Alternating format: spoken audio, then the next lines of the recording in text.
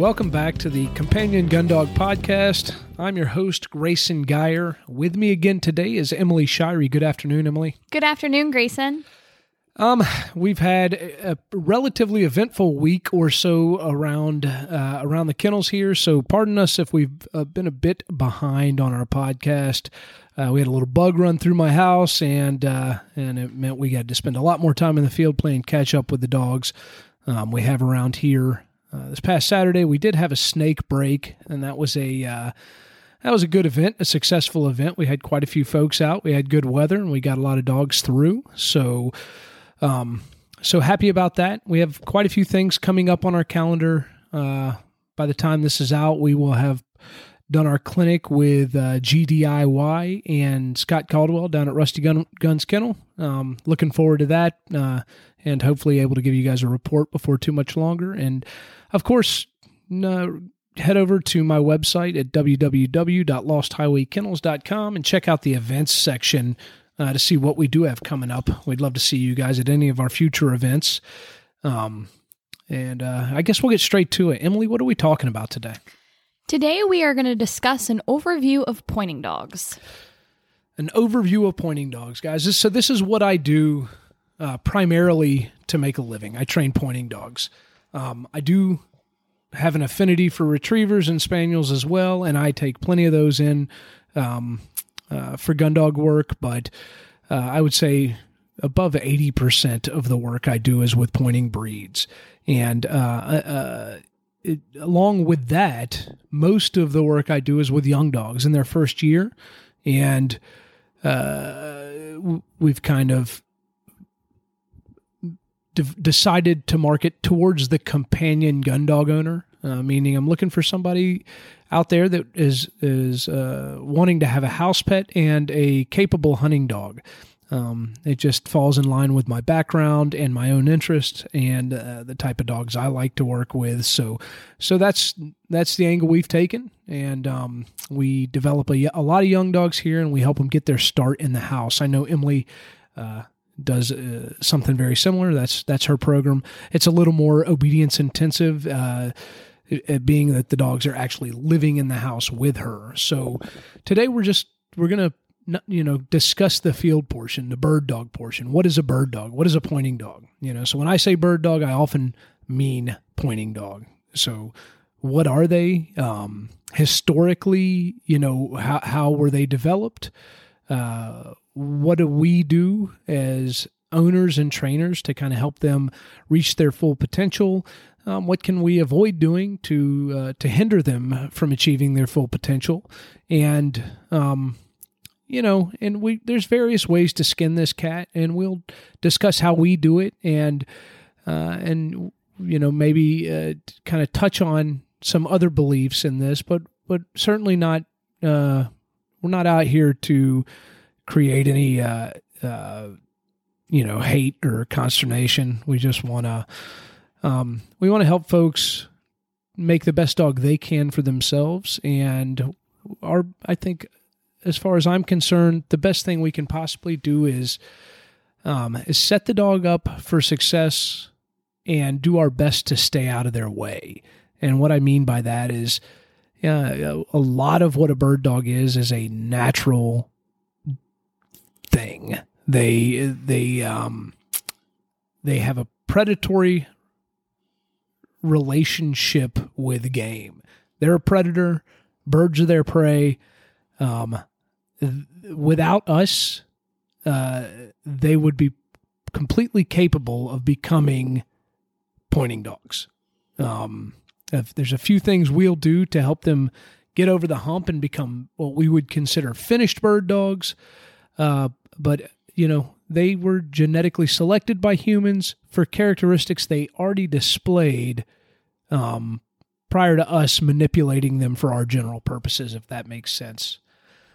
So getting right into it, I want to talk about genetic selection, and how not only from the earliest times, or what we understand as the earliest times with pointing dogs, but how we have continued to refine these kind of genetic characteristics to work towards our advantage over the years and into the modern era. I'm not as well versed in the depth of history of pointing dogs as others out there, namely Craig Koshik. So if you're looking for a much more in-depth lesson on the history of pointing breeds in general, especially getting into specific pointing breeds, I highly suggest you go out there and you listen to the Gun Dog Confidential podcast. Hunting Dog Confidential. Hunting Dog Confidential podcast with Craig Koshik and Jennifer Wapinski. And that's produced by Project Upland. Seriously, beautifully produced podcast. And if you haven't heard it yet, it's certainly worth your while. So getting straight away, I mean, what we know a pointing dog to be is a dog that hunts and quests out and locates game, primarily birds. And when they do, they pause and quote unquote point this bird until the hunter arrives to put the game in the air and shoot it flying. And then, some after that will retrieve that bird to hand. Others may sit there while another dog goes out there and retrieves it, or the gunner goes and gets it for themselves.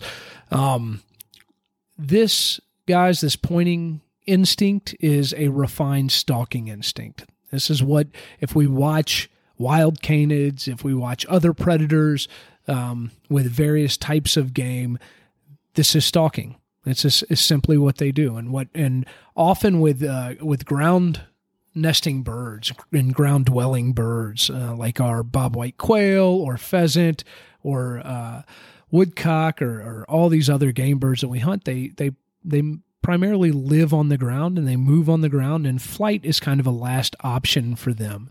And so their normal instinct to avoid predation is to freeze up and wait till the last second, and the predator closes in, and then they spring and hopefully create a lot of confusion that allows them to get away at the last second with a lot of speed and power. Pointing dogs and other predators have adapted to that escape mechanism by prey by becoming very, very good at stalking and being very stealthy and waiting till the very last second to pounce. So if we imagine like a fox and a vole that we often see, where the fox creeps up and jumps in the air and springs and onto the ground and pops up with a little rodent in their mouth, this is very similar. But for us with pointing dogs, what they do is we've taken that, and through a little bit of training and through a lot of genetic selection, we've turned that stalk into something very, very long and slow and drawn out and essentially into a point, and they're going to wait until we come out there and help them finish the job. Does that sound like a pretty good explanation of what I'm trying to get at there, Emily? Yeah, absolutely. It might just be a good time to mention that a pointing instinct isn't something that we can bring about. So if a dog doesn't naturally point, so it's not something we can stop them into. So if you stop a dog, that's not a point. Sure. Yeah. And, this comes up often with us, for me personally, and I'm sure I'm speaking for Emily here, when we train pointing dogs, we don't do anything to get them to point other than expose them to birds. And manipulate the environment. Absolutely well said. And that's our job. So we know what the cover looks like. We know exactly how big an area we have to work with. We hope we understand what the wind is going to do. We're going to do our best to expose our puppies and young dogs to birds in a way that number one, not afraid of them. Number two, understand that they are a part of their predator-prey relationship, so that these birds are their natural prey, and there's something that triggers immense drive in the dog, hopefully. We make them bold enough to feel as if they have the ability to handle these birds at will, meaning they can jump on them and beat them up and carry them around.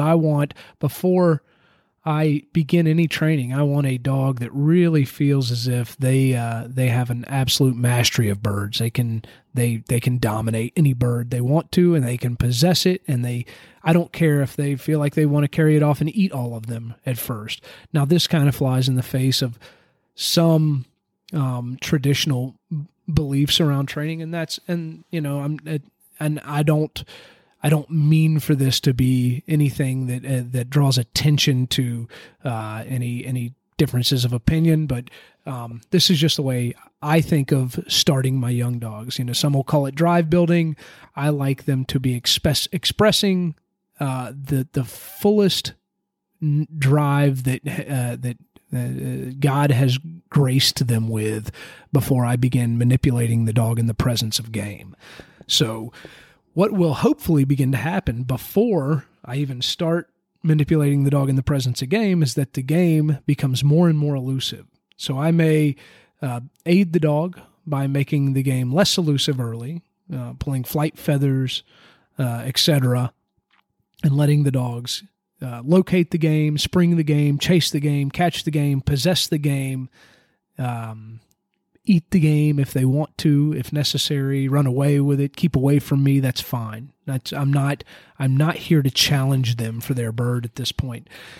As they become bolder and more confident, and better at expressing their drive for game, then I allow the game to become more elusive. The birds are going to get stronger, they're going to begin to fly away harder, and eventually they're going to become completely elusive, and the dogs are not going to be able to catch them. This should draw out the natural pointing instinct in the dog. And once I see that happen, then we can, then we can begin to ask the dog to manage their behavior for us in such a way that takes a little bit of the chase out of the game and takes a little bit of creep out of what may be existing in and around before the flush during the point, if that makes sense. But it's getting a little ahead of ourselves. We're getting really into the training side, and I still want to describe, the genetic selection of bird dogs. So just given that, we understand now at this point that they are a predator. Birds are their primary prey, specifically ground-dwelling birds that have that propensity to lie in wait and freeze and spring at the last second. So we have this relationship between this specific predator with its specific prey, and they both act a specific way. That has become and has long been noted by hunters as some very valuable characteristics. So not only are these dogs going out and boldly hunting cover, what we consider questing dogs, they're making it easy for hunters to kind of harvest this game. So in the earliest days, before the advent of gunpowder, that these dogs were helping hunters net these birds or bat these birds from the air. That's really cool. Again, when Craig Koshik explains it, it's really, really exciting to listen to. So, but we often think of like a setter. A setter, when we talk about setting a bird, they would crouch and they would wait, and these hunters would come up and drape a net over the dog and the birds in front of them, and that's how they harvested the game. So from the earliest times, this is how we began to select for these dogs. These dogs that had these characteristics were the one that made the gene pool, the ones we bred together, and they got better and better at it. And as we began to refine the technology we use to hunt, namely guns and gunpowder, then we started shooting flying. It became a little more sport, and so now we're walking up to a dog that is no longer setting the game, or if he is setting the game, he's setting the game in such a manner that all we're going to do is fly the game and begin to shoot at it. And I think as you read some of the historical works that talk about bird dogs, this is probably the beginning, in my opinion, of where style begins to come from and becomes important. We have sporting gentlemen, and I imagine on the moors of England and Scotland and Wales or Ireland, and they're producing wild game, and these dogs are moving across the countryside quickly and efficiently in such a way to really cover ground and find maybe birds that are sparsely populated, and then when they do, they want them to be pleasing to the eye. And so we begin to get this intense style that matters. And so especially we think of pointers, head held high, testing the wind, pointing boldly, and they had various ways of training them. They always often hear them talking about the dog dropping to the ground upon the shot. That's likely probably some training and just a dog in weight, but not often used to retrieve game. As we move forward, we begin to have field trials and eventually hunt tests where we saw the development of other types of dogs like the versatile breeds. So on the continent, while in England, we were seeing pointers and setters that were really prized for their style and speed and power and grace. On the continent, they were starting to find that they maybe wanted some more practical type hunting dogs, and we got the development of various breeds. And these folks tended to value the retrieve a little more and maybe a little more gritty type of dog that would work in various types of cover and not quite so refined.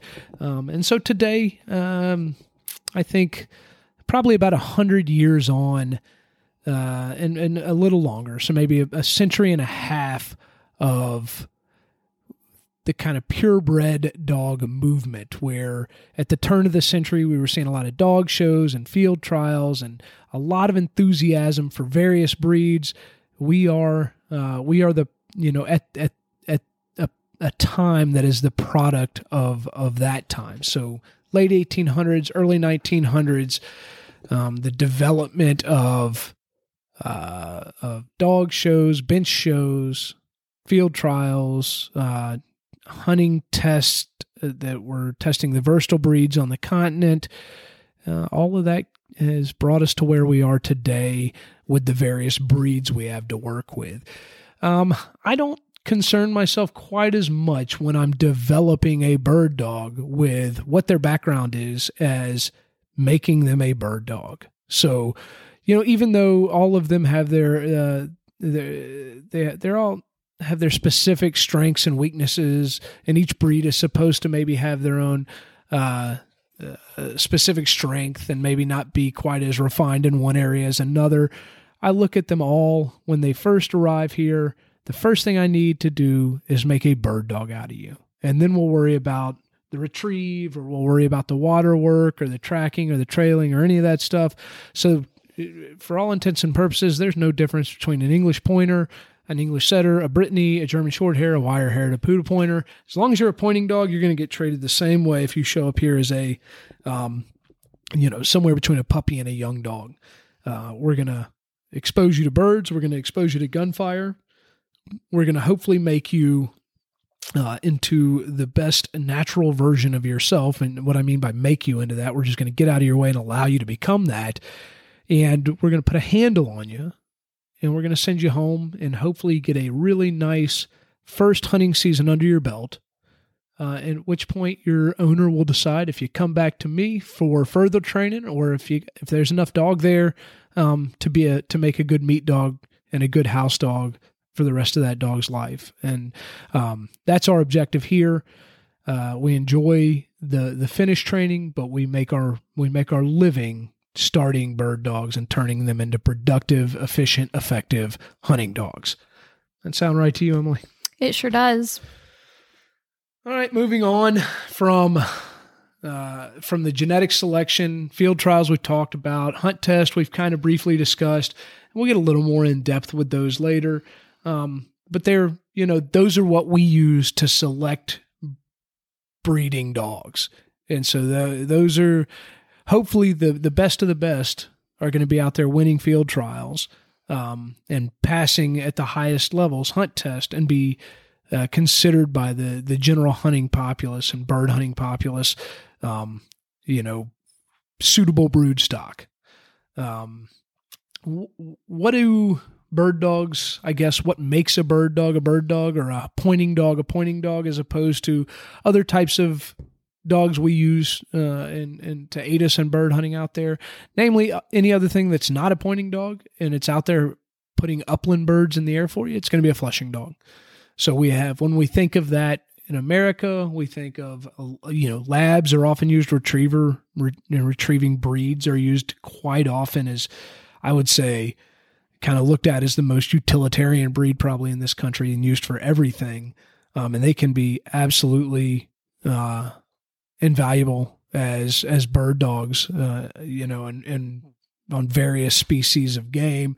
And then we have the spaniels that are really designed to be flushing dogs and get into cover and really get birds in the air efficiently and effectively. The difference between those types of dogs and our dogs, the first and foremost, is going to be range. A pointing dog, because it's going to wait for its handler to show up and harvest that game, it can get out there and it can hunt outside of the range of the gun. A flushing dog really can't.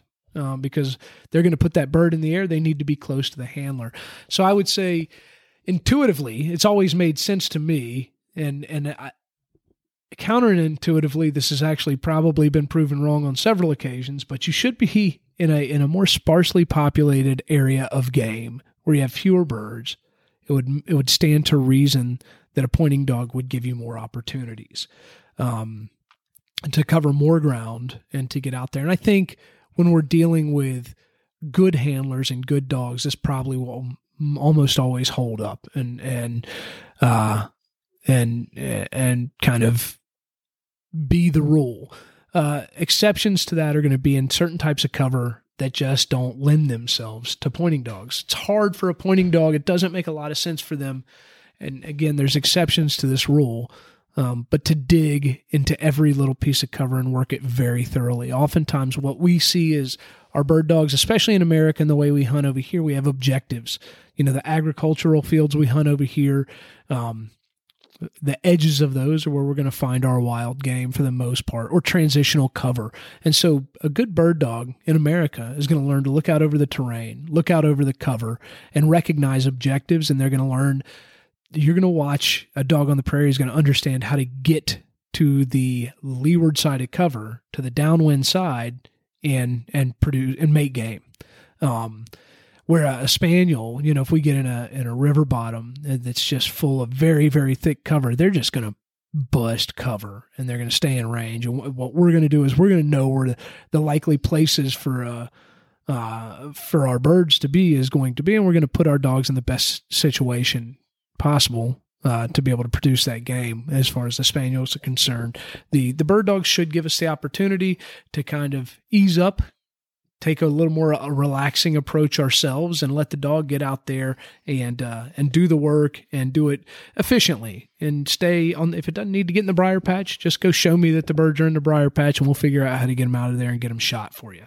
So as far as hunting is concerned, they're going to quest. They're going to get out there. They're going to range as far as you're comfortable allowing them to range. What kind of dog you have is certainly going to, lend itself to the type of range you're going to have. We often think of the big ranging dogs in this country being these all age bred pointers and setters. And so there's a tradition of field trialing on horseback in this country and hunting from horseback with really big ranging British dogs. And when I say British dogs, I mean English pointers, English setters. Really, in this country, they've been bred here for so long that they're pointers and setters. They're as American as they are British. They just are considered the British breeds when we're speaking about them on the global stage. So, America certainly has its own tradition of breeding and training these dogs in such a way that they've been really bred specifically to North America, and that we probably, I would venture to say that we have the country to, at the very least, allow these dogs. When we think about being out west in the prairies of the Dakotas and Canada, to really stretch their legs and be as bold and big as they can be. And we'll select often from the biggest, boldest, hardest running dogs out there, the most powerful. And that's that all age class blood that's out there. Now, that's not to say that those dogs can't be fantastic foot hunters. I've certainly seen examples of some of these dogs that are bred on the prairie, coming out east and hunting with you on foot and being very gentle dogs that are handle like a Cadillac in the woods and produce birds for the gun. And so that can happen. So they often get a bad reputation. It doesn't always hold up to be true. I've seen some very nice pointers and setters for foot hunting.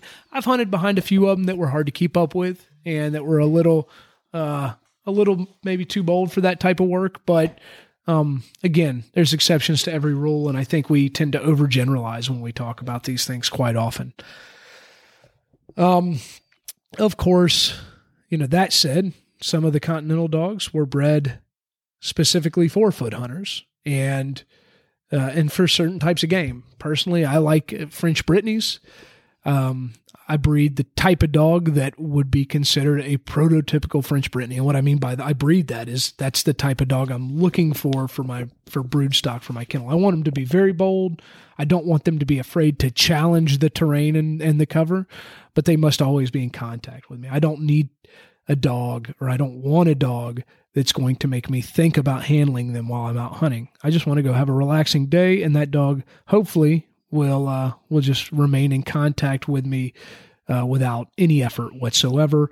If the dog's not capable of doing that, then they likely won't make the cut here. But again, I value bold. I value far-reaching. So it's not. I don't want a bootlicker, but I do want a dog that can get out there and hunt without ever losing touch. So I think that my dogs are certainly not the only ones capable of doing that. And sometimes we find dogs in my breed that aren't capable of doing that.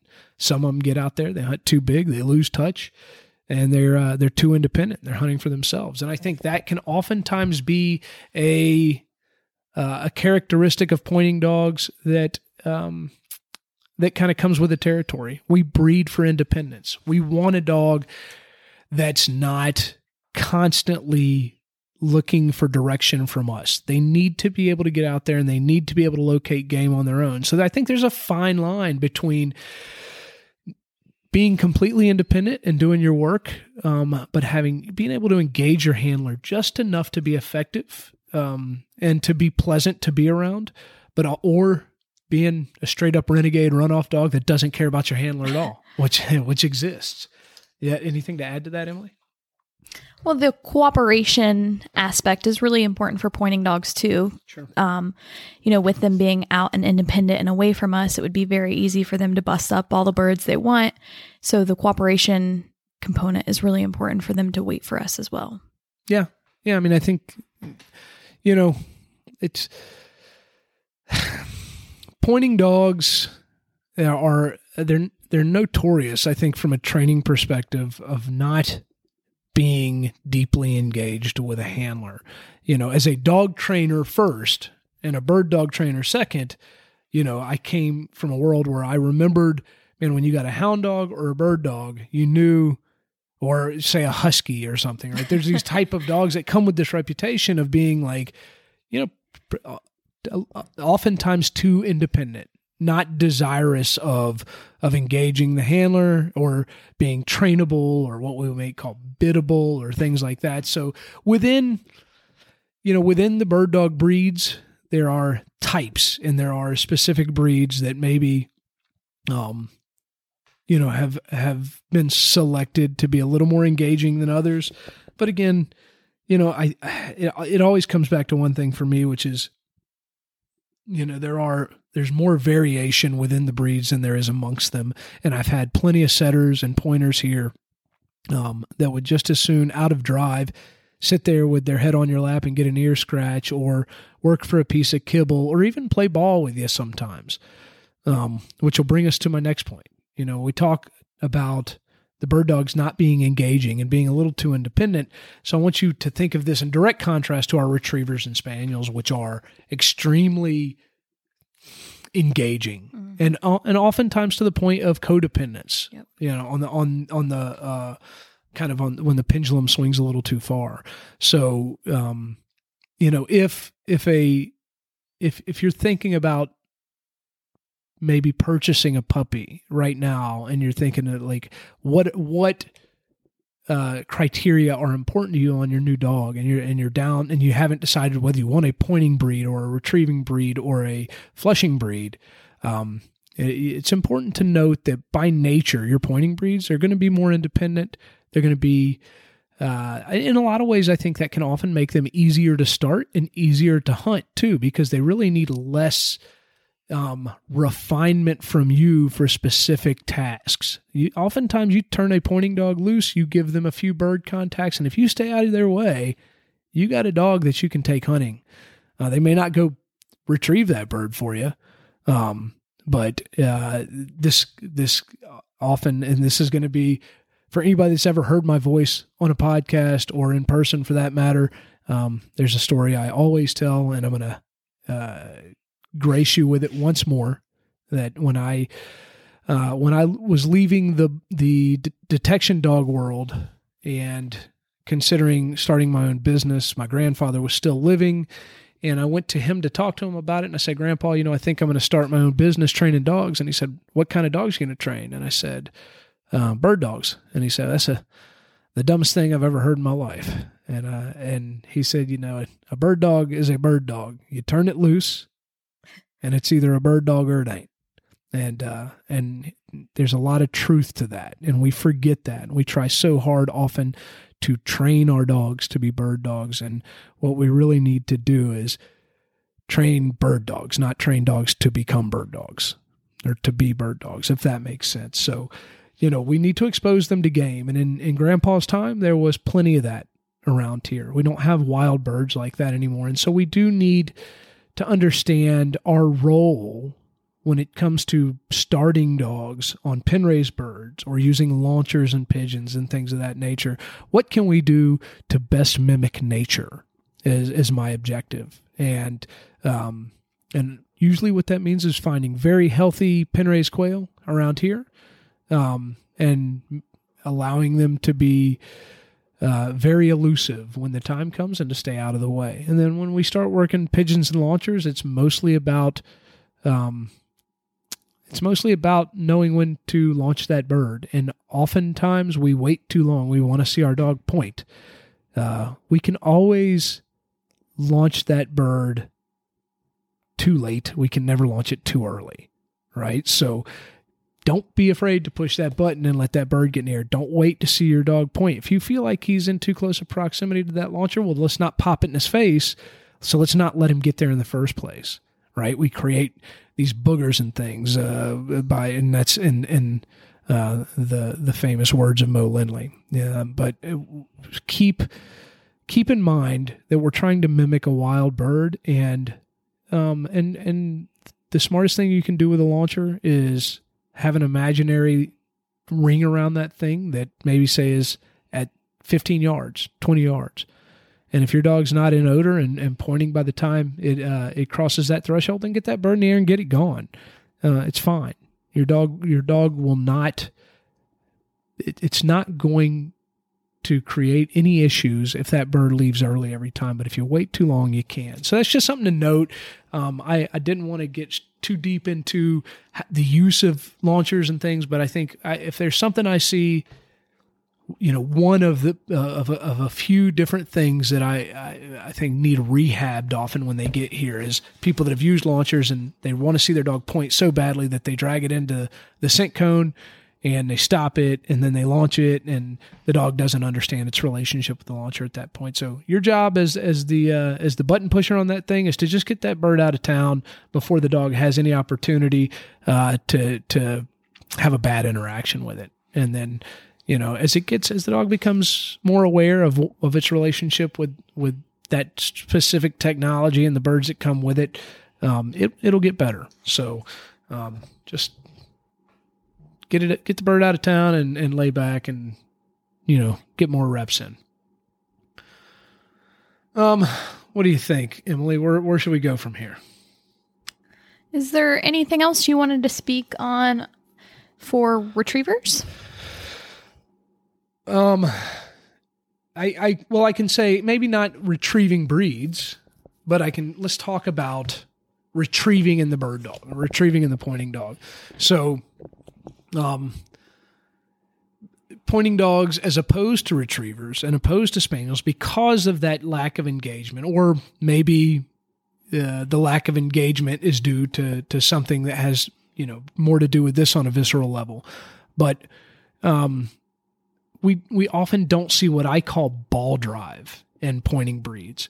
So, where you might take a tennis ball out with your lab or your Springer and throw that thing until that dog could fall over from exhaustion.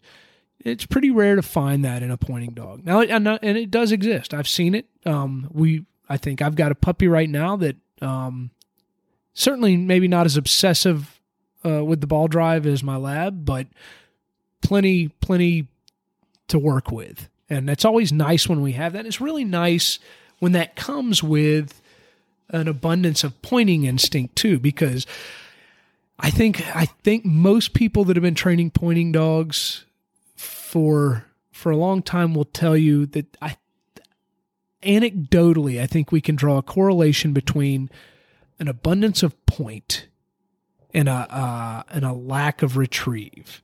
And I'm not sure exactly why that would come together. Maybe, and I mean, I've got some theories, or a theory in particular, that they're just kind of opposing natural instincts. If I'm, when I think of something that retrieves, I think of something very bold. When I think of something that points, I think of something very cautious. And so I could be completely off base here, and I'd be interested in hearing what anybody else has to say. But I would say, I haven't kept any data on this over the years, but I would say, when I look at the dogs that tend to come in here, and oftentimes it's those British breeds, I get a setter that the very first time they smell a bird, they point it without sight pointing it. It's just something in there, and they point hard. Oftentimes those dogs have zero interest in even picking up a warm bird that they just saw fall in front of it. But certainly not much interest in picking up a tennis ball. Whereas, that short hair, man, let me just a poor breed that may get a bad rap out there. But any of these, like especially the more esoteric versatile breeds that really came up in these versatile systems, both of the Munsterlanders come to mind. You might see an abundance of retrieve in those dogs, ball drive, and you might see very soft pointing instinct. And that may come from the fact that wherever they come from, they're a more practical hunting dog, and they're not tested in that regard. The point just isn't tested as hard. So maybe it's not as important.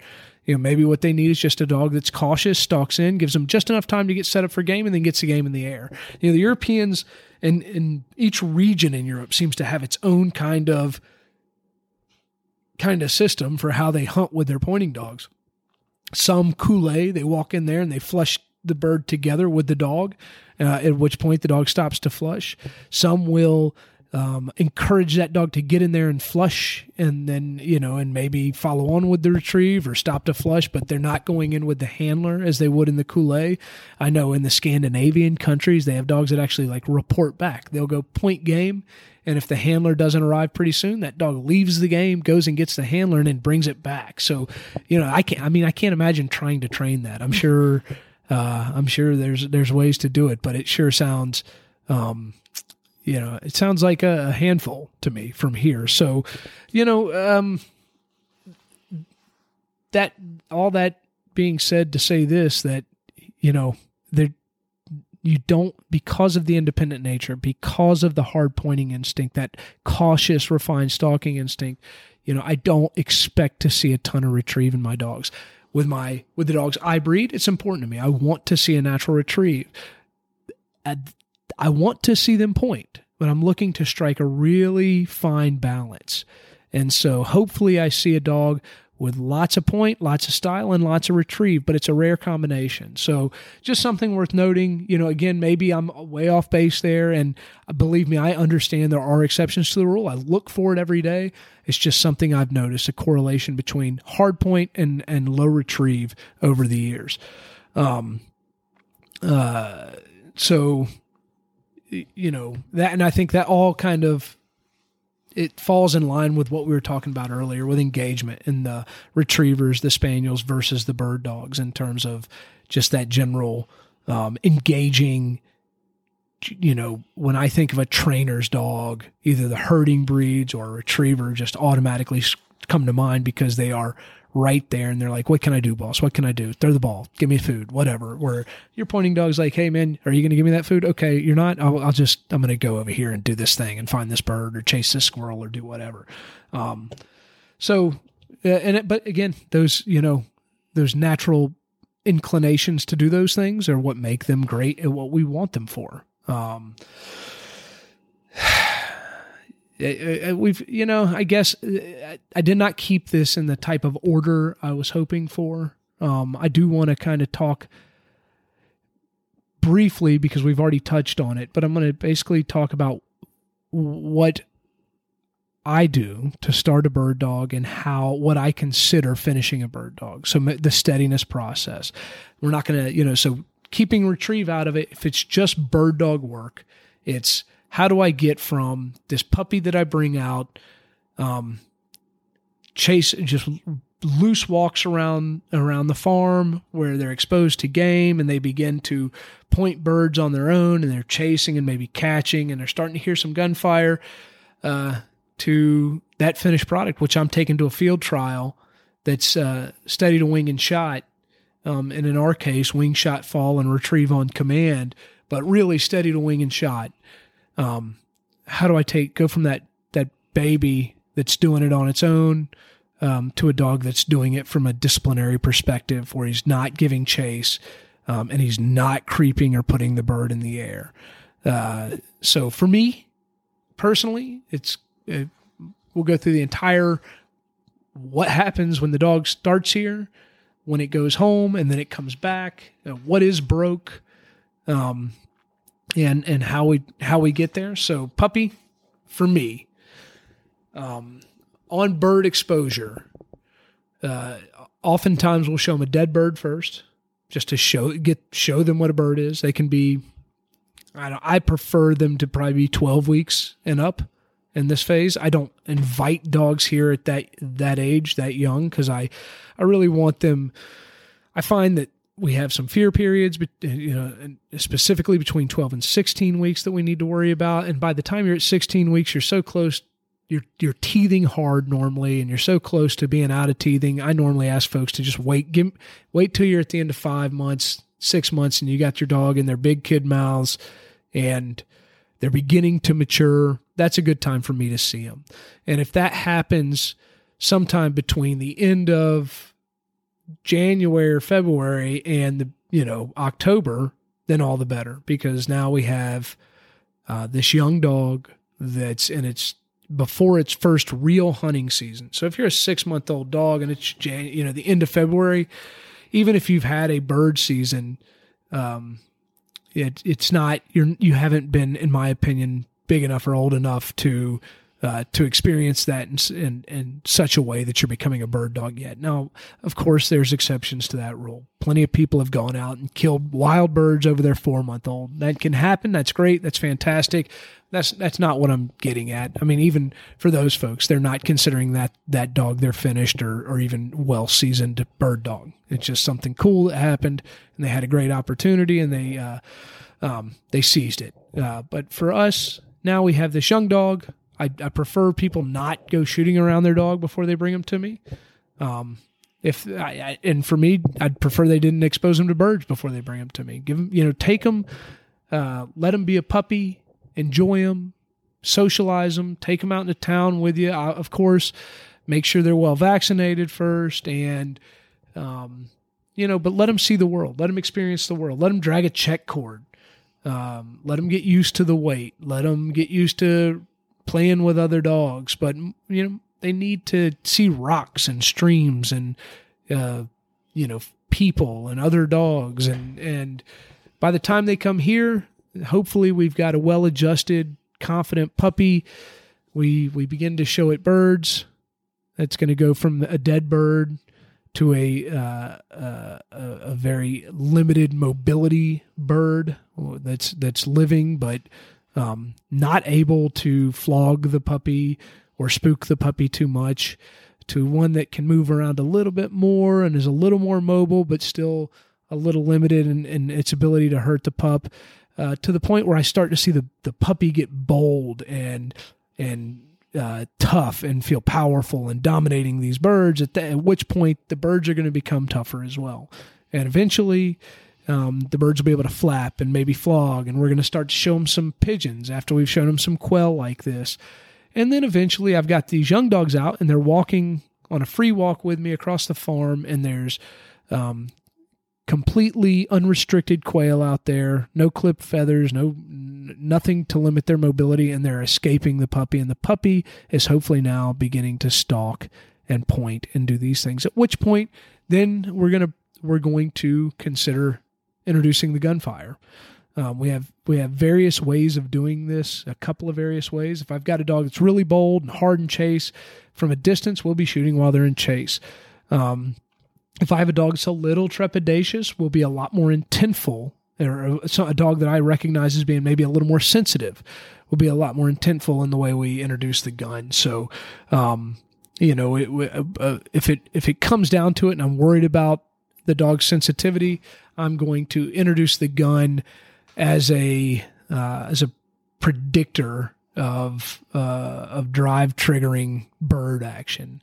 And so I don't want to get too deep into that, but for those of you that have maybe watched the Perfect Gun Shy Fix from John Hahn, I like his ideas. I think that makes a lot of sense. And so oftentimes I'll use that kind of system or method to introduce gunfire with the bird. I want to create a classically conditioned response between the gunfire, which will initially start at such a distance that it's barely noticeable as it's creeping in, but I want that to elicit the dopamine response of the bird. So we've already, you understand if you've listened to the first two episodes in this series what a classically conditioned response is. So just you can draw a pretty simple understanding of what we're doing there.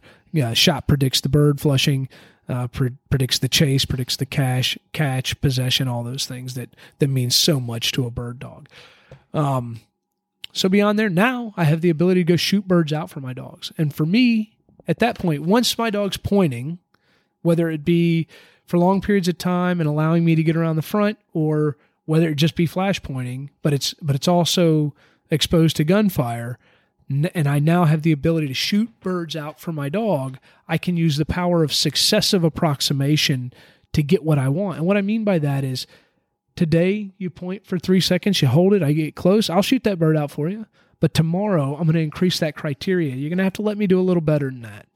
And so every day I'm expecting a little more from you as the dog in regards to duration on point and what you allow from me as the handler coming in to flush that bird. If you don't handle the bird as well as you did yesterday and a little better, I'm not shooting it for you. And eventually I'm going to begin to limit your chase as well. And so with good hard flying birds, the dog's not going to catch them. And that's what I need to know, right? So even if he can chase it to his heart's content, once I've seen enough of that, once the dog's holding that point pretty well, I've already got a handle on my dog. He's been collar conditioned to this point. For me, I begin to limit the chase as the dog gets older with a recall. And so I need to know where my dog is in drive. I need to understand his ability to cap. This is not something that happens overnight. One day, it's not like I'm going out, I've shot a few birds for him, he's chasing really hard, and then one day I just stomp on the collar and, he's at 5 or 10 feet into his chase and hammer him. I'm starting to bring the collar into the field while he's in drive. I'm starting to turn him. He's collar conditioned to the point that there's no novelty in the stimulation. It's not new. He understands the sensation. He knows how to turn it on. He knows how to turn it off. And I'm not going to challenge him in all-out chase and all-out drive. I'm going to recognize, okay, hey man, he's beginning to let off this chase. I'm going to turn you and bring you home to me. Eventually what's going to happen, guys, is the dog is going to anticipate this, and he's going to put less effort into his chase. To the point when the time comes and I feel like he's bold enough and he's had enough retrieves and enough birds shot out for him, and I begin the breaking process, that I can take the anticipation of the chase completely away from him. For me personally, I always want to be able to bring it back. I think of the chase as one of my greatest tools and greatest assets as a bird dog trainer. So I always want the ability to allow the chase, but I also eventually want the ability to manage the chase to the point where I can take it away from you completely without hurting drive, especially without taking any style out of the dog. And if it's in the back of their mind that I may release them to chase, odds are they're going to cap with more intensity and more style. So I know we've covered a little bit of impulse control and drive capping in the past, so hopefully that stuff is becoming clear to you guys. So that's how I work it. In this modern era, we have e-collars. Most times I'm going to taper that chase back to the point that I have the ability to have the dog anticipate me removing the chase and waiting to act on their own impulse to chase and looking to come through me for permission for that. And at that point, I have a dog that's now broke to the wing, steady to the flush, right? So can watch the bird fly away without giving chase. I've shot a few birds out for it, so I'm expecting it's probably going to have the impulse to break on shot. But at that point, I do a lot of back and forth where we've talked about before, where I'm often using a Schlager stick type whip or a Schutzen type whip to crack and simulate gunfire. And I'll start at this point when my dog has had a lot of birds shot out, has a strong chase. I'm going to start taking that shot and I'm going to put it out of order. And what I mean by that is they may hear a shot while they're on point. If they break, the bird leaves. And that's going to be a distance. So that's going to be, whatever kind of stimulation I can give this dog with that whip. And I'm cracking as I come in to put this up. Now, mind you guys, between the time that I've started shooting birds out for this dog and the time that I'm beginning to limit chase, or start the quote unquote breaking process, there may be a full season of hunting in between. I may have sent this dog home with their handler, and now they're coming back in the spring of the following year, and they're wanting to break it out and take it to field trials or try to put a UT on their dog or a master hunter on their dog. And so that's how we get to where we're at. So I'm now getting my dog to anticipate being stopped, anticipate not chasing. I'm putting the shot out of order. Once the shot's out of order and it's not triggering a chase or not triggering breaking from that point, then usually I can shoot after the flush and it no longer triggers the chase. At this point, I can stop my dog. One thing, guys, you may notice that I haven't said in here is I've taught my dog whoa, right? That's inconsequential to me at this point. I'm going to teach it. I'm going to have the power to stop my dog whenever I want to stop my dog. But I don't need it. And I'm not using it to deal with the creep. Most dogs, once I have managed and have complete control of the chase, in my opinion, the great majority of dogs are not creeping. If I still have creep, if I still have the type of dog that's willing to creep in there, push that bird up and not chase and just watch it fly away, well, that's a special case, and that's going to require a little bit of work in front of the flush. Most dogs are not going to require that type of work in front of the flush. So I'm not saying I don't teach whoa. I do. I teach a stop and stand. I want to be able to arrest motion quickly, and I want the dog to offer duration until it's released every time. But that's not an integral part of my breaking process. The handling, managing the chase, in my opinion, is where I take the creep out and I create my steadiness. If I have to insert some sort of discipline into that sequence with some stop and stand, I will. I'm going to try everything in my power not to do that. Guys, you're going to see your problems arise with pressure in front of the flush. This is where I see dogs blinking. This is where I see sensitivity issues created. So, in my opinion, this is a last resort. I don't touch a dog. I don't, whether it be on the check cord or with the e-collar in front of the flush once the point is established, until I've given every effort I can through managing chase, if that makes sense. So, stop to flush is an important part of this process as well that we've kind of glossed over. I like to use stop to flush in conjunction with backing drills a lot. And this is where I start teaching the stop and stand. So I personally, I have borrowed most of what I do through my steadiness and breaking process from the West Gibbons method.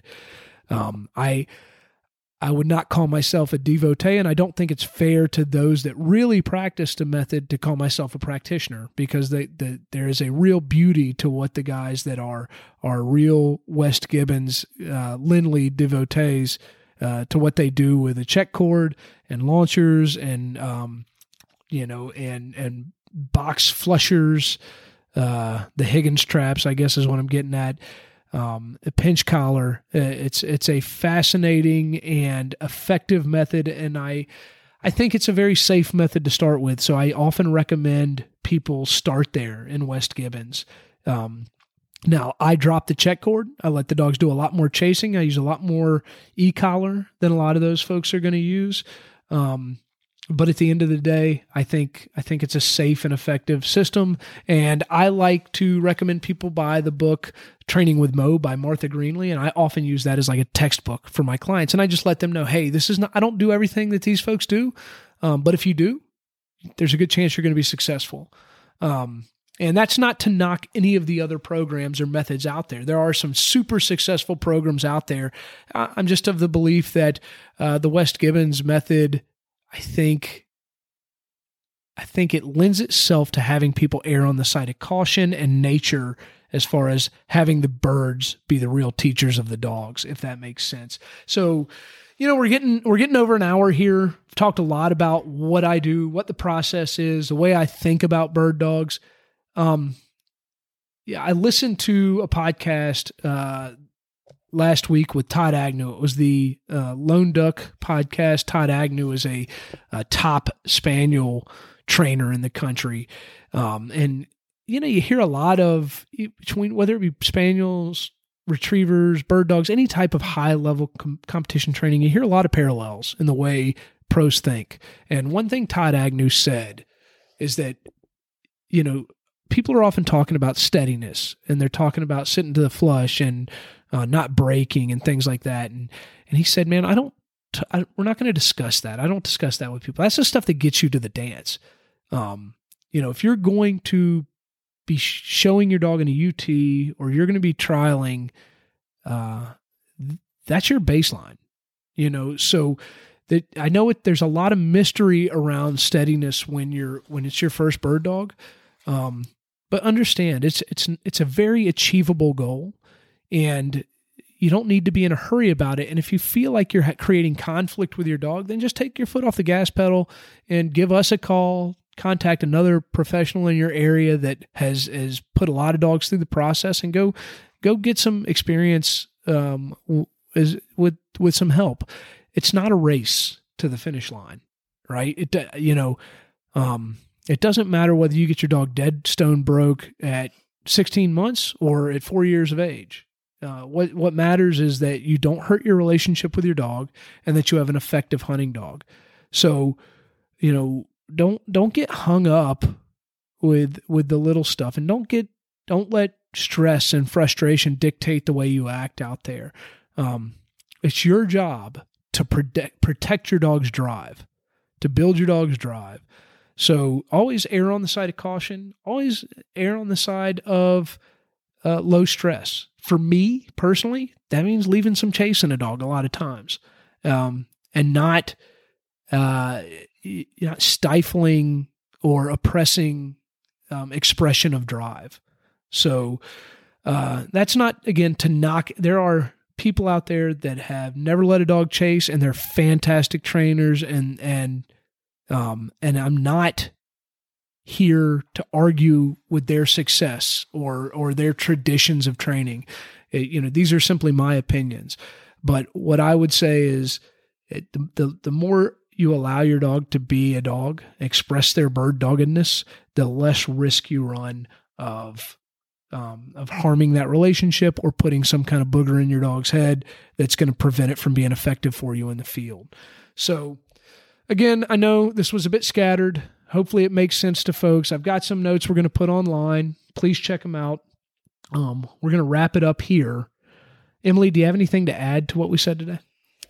Maybe just in summary that genetics are really the foundation of everything with bird dogs and why they do the things that they do. And the more that we can understand that and work with it versus against it, the better off we'll be and the better off our dogs will be. Awesome. Well, guys, again, run over to www.losthighwaykennels.com. Check out all the things I have going on over there. Emily, if you would like to give a quick plug of anything you have going on. I know you've been putting out a lot of blog entries lately, and they're really, really good. So I'd certainly recommend anybody out there listening, go check out Emily's blog. I get a lot from it, and I enjoy keeping up with it. Thank you, Grayson. All right, guys, contact us if there's anything we can do for you. We'll look forward to talking to you next week.